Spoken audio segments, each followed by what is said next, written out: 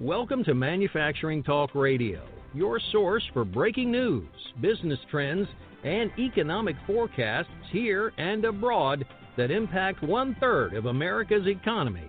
And now your hosts, Lou Weiss and Tim Grady.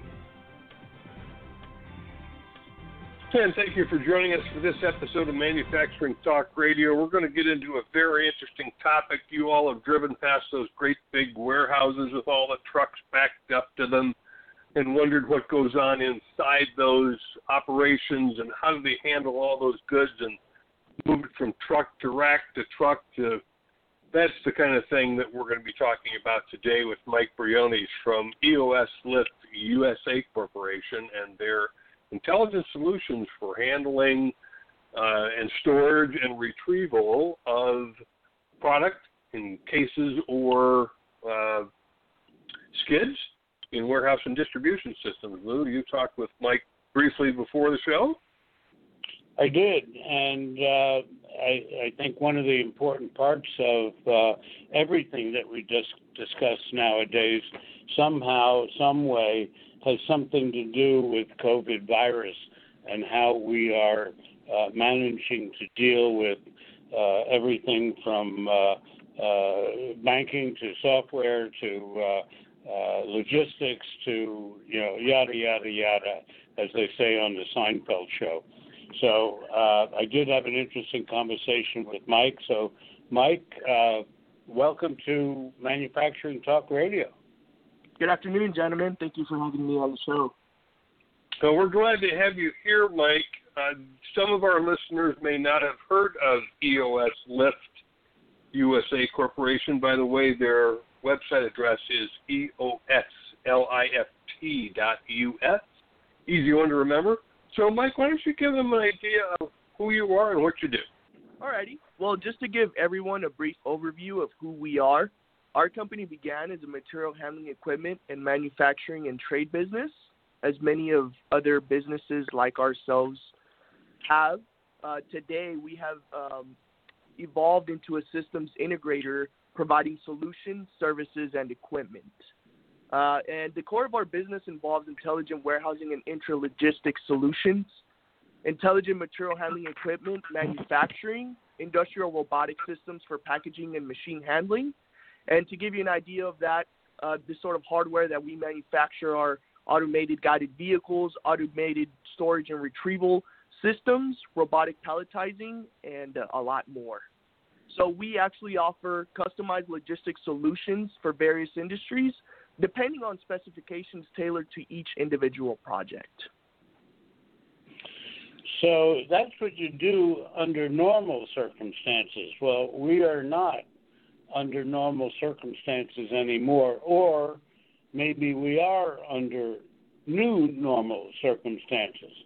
So how does the COVID virus affect what it is you're doing, and how are you changing your methodology and business model, if you have to deal with the issues that we're all facing right now? Well, that's a very good question, Lou. Obviously, the way that we conduct business and interact with colleagues and customers has changed. A lot more remote, over the phone, a lot of Zoom meetings online.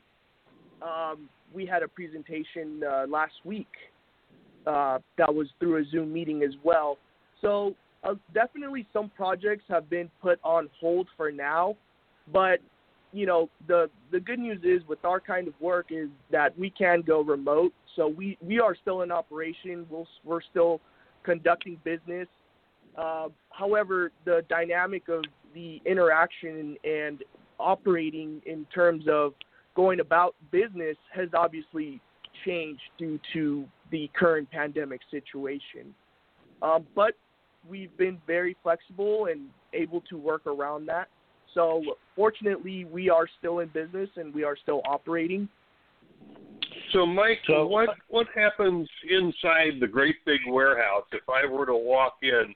If I'd have walked in 30 years ago, I'd see people on forklifts driving onto semi-tractor trailers, backing out with a skid loaded, driving over to a rack, raising it up, putting it on the rack, repeat and repeat and repeat. What's different today, and how are you involved? Well, there's a big difference today in how warehouses look, at least for warehouses that have adopted a lot more automation technology. Now the current, the modern warehouse is a little bit like a NASA station, a NASA space station with monitors and gauges and robots moving. But the good news is that there are still people in the warehouse. People are still necessary, although people needed for jobs that require a lot more, that are a lot more labor intensive, like repetitive tasks, like picking up a box for 8 hours a day. Now, no one deserves to be doing that kind of work for 8 hours a day. So for that, there is a robot for that kind of work. But people are not completely out of the warehouse. We still need people. We still need to monitor. We still need to interact with these robots and work together with them. So definitely a big change and difference in the scenario from 20, 30 years ago to now. And the best way that I can sort of visualize it is like a NASA space station, which is pretty cool. So the robots that you're talking about, Mike, are not the C-3POs of the world, but they're automated forklifts and trucks to handle material. Is that right? So is your equipment available to be able to work 24/7? How do they recharge themselves and so on? I mean, is this something where there's a benefit to the the warehousing operation, that they can actually perform more, better, and safer and smarter and cheaper than the way it had been? And I'll defer to Tim's 30 years ago. We're talking really only about 5 or 6 or 7 years ago. I'm sorry, can you repeat your question? Yeah, I was, Tim referred to the fact that the warehousing operations of 30 years ago is very different than the way it is today. I maintain that it was only maybe 5, 6, 7 years ago that the old warehousing methodology existed, and now 5, 6, 7, 8 years later, you now have, along with others, a new methodology where you can work with maybe less employees, but you can work in 24/7. You can work in dark environments, and you can make and do more efficient work projects. Yes, these systems, these technologies, this hardware can operate for 24 hours for an entire day, essentially. Now, for example, it depends on what hardware you're referring to. For example, with the AGVs, the automated guided vehicles, we actually have embedded in the software to where we can input a variable for a certain percentage of battery life, let's say 10 to 15 battery percentage.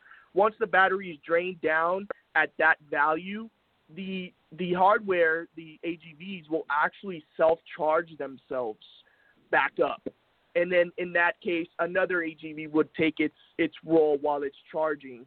Or let's say an AGV is kind of on standby and it's waiting for its next order or its next task. It will actually go back to the docking charging station and it'll recharge itself back up. Let's say it's at 80, 85, it'll get itself back up to 100, or pull itself early out from charging to go and handle a task if a task is allocated before it can completely charge. So essentially, yes, these systems can operate 24 hours, 24/7, and people are still needed. However, people are not needed in more dangerous environments anymore, like for example, handling hazardous materials or cold storage for food and beverage. So that is and this limits a lot of risk, a lot of how can you put it? A lot of cases with workers getting hurt, things like that, workers' compensation, because you have a lot less workers getting hurt. So yes, it's a lot safer. It runs for a lot longer, and it minimizes a lot of costs and damages to employees and companies. So it benefits both. So to your point, how long can a particular piece of equipment operate without recharging? And number two, how long does it take to recharge? Now, that is a good question, but it does depend on the task, which depends on the weight of the material that the AGV is transporting and the distance. So if you have something that is a lot heavier and the distance to, let's say, move from A to B is a lot longer than C to D, then yes, the AGV handling the A to B distant task or route will drain a lot faster.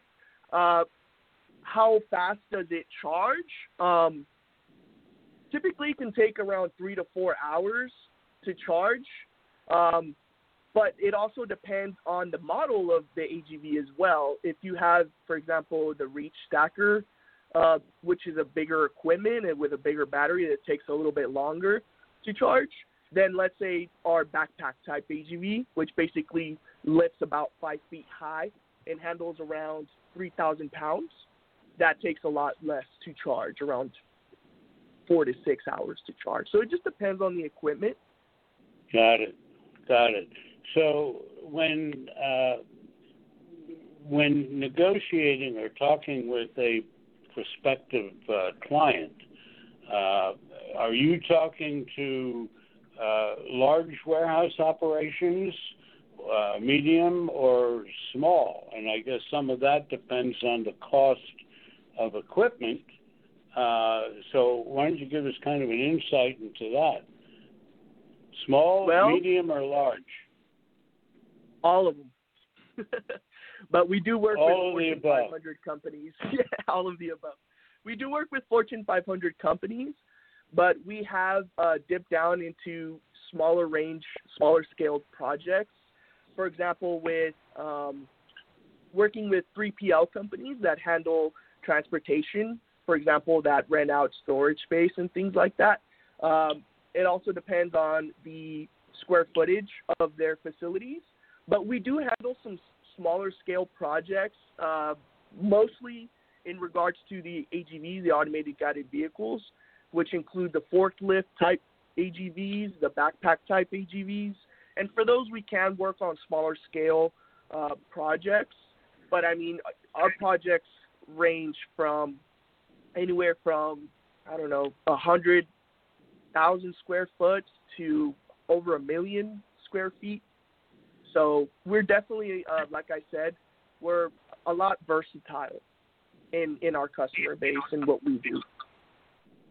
So I'm sure some of our listeners are curious about where you're operating from, and I know your location very well. I used to be involved in a manufacturing plant out in Ontario, California. That being said, so how do you deal with a potential client warehousing operation in the Midwest, the mid-country and the East Coast? Do you have representation, or do you have people on the road? How do people deal with you, fairly remotely? Well, we are based out of California, but we have conducted projects on the East Coast and the Midwest as well. Currently, right now, our main location is in California, and our only location in the United States. Mike, I wanted to talk to you about the labor component. If I've got a warehouse and I've got 100 employees in it, and I've got forklift drivers, and I've got foremen to watch the forklift drivers, and I've got warehouse managers to watch the foreman and so on and so forth. And then I implant automation and robotic movement of goods and stacking and unstacking. Am I replacing workers with robots? Am I retraining people? What happens with the people aspect? The big word here would be relocating and allocating the workers to other tasks. As you know, warehouse is a very busy area and a very dangerous area as well. And I'm sure you as a warehouse owner want to limit the number of casualties that your workers go through and the problems that you have with workers and retaining workers as well. As we know, there had been a very big labor shortage in the warehousing industry prior to the issues with the pandemic currently, but now even more so with the current pandemic situation, there's even less of there's much more of a labor shortage now than there had been before. So, now the labor can be basically relocated to different tasks and not so mundane, repetitive, and dangerous tasks. And yes, the future workforce, the future warehouse worker will be a lot more trained, a lot more qualified, and they will essentially be working alongside robotics, which does require a certain level of, I guess you can say, experience and knowledge. So definitely the warehouse worker will be evolving as time progresses and as we work closer with these robotic systems. Clearly some of these robotic freight movers inside a warehouse have got sensors on them so that they don't run over the people that might be present. Is that true with anything that you're implanting, that the forklift truck knows where to go and when to stop? These technologies are using state-of-the-art systems and tech. I mean, for example, 6 sensors are some of the most, I guess you can say most used sensors in the industry, which are top-of-the-line sensors, LiDAR sensors, radar sensors. Yes, this is all state-of-the-art technology. We wouldn't put a piece of equipment out there running on its own if it's running people over.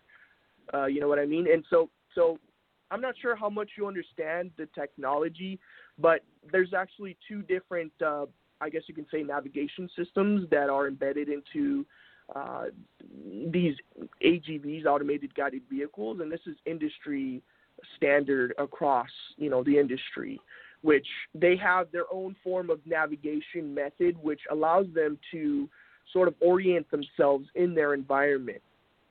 But that is a separate system from the safety navigation system that they have into place. So they're 2 different systems, one to navigate and sort of orient themselves, and another for, I guess you could call it the safety navigation system, which detects, for example, 10, 15 feet in front of itself, and depending on the speed that it's going at, it has a larger stop radius in front of it to give it enough time to be able to stop. And of course, we need this to be state-of-the-art technology that goes into it, because you definitely don't want people getting hurt. Right. Michael, one of the questions that I'm sure that our listeners are curious about, and that's having to do with downtime and maintenance and so on and so forth. So how maintenance-free are these pieces of equipment, number one? And if they need to have servicing, how are they doing that? You're located out in California. Do you have arrangements throughout the country, or do you have your own people running around the country? Not during the pandemic, but how does the maintenance aspect work? So over the years, we've established a network with a lot of different third parties all across the country that help us to, in our old business model with referring to material handling equipment, sort of handling service for a lot of those machines. And a lot of this stuff is not rocket science. we've been able to train a lot of our current third-party partners to handle the maintenance and service for these equipments. Definitely, you want a local service, I guess you can say, company in your area, because especially referring to if you have any sort of downtime, and of course downtime equals losing money, and you definitely don't want to be losing money. So yes, what we do is we actually, for our customers, we assign a third-party service that'll basically just handle the maintenance for them in their local area, preferably within a 5 to 15 minute distance from the customer. And that's, of course, to provide the best service and maintenance for these machines. Right. So is any of the maintenance functions remote, that it can be done electronically from a remote location, or is it a hands-on event? Yes. Actually, some warehouses do already have a, warehouse management software. And we're actually able to connect and route our hardware to their software, but we also provide our own warehouse management software. So if they have the software already in place and they already have, let's say, staff that are handling that software for them, it's only a matter of quick training for us to connect our hardware to their software, or train them on our own software, and they are able to detect, live feed the status of the hardware, the condition, the tasks that are allocated to it. And so this is the first step, but we do also offer remote, I guess you can call preventive maintenance, right. We are able to track and manage and basically monitor the status of the hardware. And of course, if any problems are to arise, and what we like to do is actually prevent any problems by sort of using an algorithm with our software that sort of detects any problems that could arise in the future before they even happen. So of course, limiting a problem or solving a minor inconvenience before it turns into a very big problem is ideal, because then you can eliminate the problem before it even happens. So just to continue in this vein, any self-respecting CFO would wind up asking you the question, what's my ROI? And I'm not asking you how much this equipment costs, because you have lots of different pieces of equipment, but do you have a general idea about what the ROI is? Yeah, so of course, ROI does depend on the customer, and every customer, every warehouse, every business is different. They have different products with different prices, different weights and sizes of their products. So ROI does depend, and it is specific to each individual business or entity. However, we strive to, for example, I can tell you with our AGVs, we strive to have at the most a 1 to 2 year ROI for our equipment. Now that does depend, and part of our process of working together with the customers is doing an ROI for them, and this does involve finances as well as, of course, everything does. And part of that is providing a comprehensive ROI plan for them, for each individual customer that we conduct business with. Oh, that's good. It ranges for all of them, but we do strive to push a 1 to 2 year ROI. I can tell you, I guess you can put it on paper, that we've had an ROI within 6 months. As little as 6 months. That's impressive. That's impressive, especially for the small, the SMEs, the small to medium-sized enterprises, that they can see a ROI in such a short period of time of maybe 6 months to a year. Because this coming year is going to be a tough year in terms of expanding and rebuilding the business and so on. So how are you looking at this next coming year in terms of EOS Lift? Well, of course, there have been some setbacks, as there has been for all of us, and we have, our own internal, I guess you can say, issues to resolve and to overcome, as everyone has and will be for the next year or so as we recover economically as a nation. But, more than that, right now is a really good time to start looking into a lot of this sort of equipment, a lot of these kinds of solutions, as the adoption of more remote work, doing things more online. Part of this also, we can operate more online in the warehouse, and this is a great way to do it. Most people, when they buy a car, they don't go to the dealership and pay cash and flat out purchase the car right there. There are a lot of finance options available for this kind of equipment. And if you break it down on a monthly basis, it makes a lot of sense. And I believe that not only will this technology help us evolve as a species and operate at a new level that we could even imagine for the future, but it'll also be a lot more cost effective and return its value in its own in a very short amount of time. So right now is a really good time to start looking into these solutions, especially where people and human labor is not available or limited. So for our latecomers to our show, the website for EOS Lift USA Corporation is www.eoslift.us, and I presume that means United States. That's correct. All right. Well, Mike, we've appreciated having you on Manufacturing Talk Radio, and thank you for sharing with our listeners what EOS Lift does. And hopefully you'll be getting contacts that have been generated from this show with interest in what EOS Lift can do for somebody's warehouse or distribution system. Again, thanks for being with us. Gentlemen, thank you so much for having me and giving me the time available to present ourselves to everyone out there.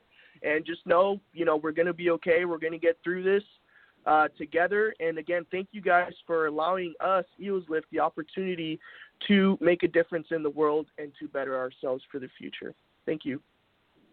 Thank you, and we welcome your input, and good luck to you. Stay safe, stay healthy, and enjoy your solitude.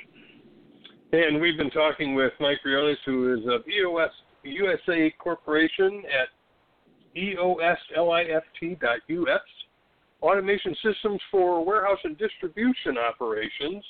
And some of those are incredibly large. I'm always impressed when I drive by and it's 3 blocks long and there's 100 trucks backed up to a warehouse operation, what's going on inside. So EOS Lift provides some of the solutions for those operations.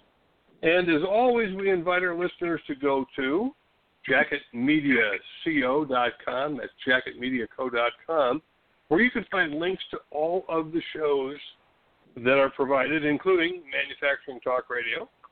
And we appreciate all of our listeners. Send your comments in to us. If you'd like to be a guest on the show, reach out to us through About Us under mfgtalkradio.com. You'll find a form there you can fill out. And we look forward to everyone who listens to this and every episode of Manufacturing Talk Radio. Thanks for joining us on Manufacturing Talk Radio. You can hear our next broadcast each Tuesday at 1 p.m. Eastern Standard Time at mfgtalkradio.com. This podcast is a part of the C-Suite Radio Network. For more top business podcasts, visit c-suiteradio.com.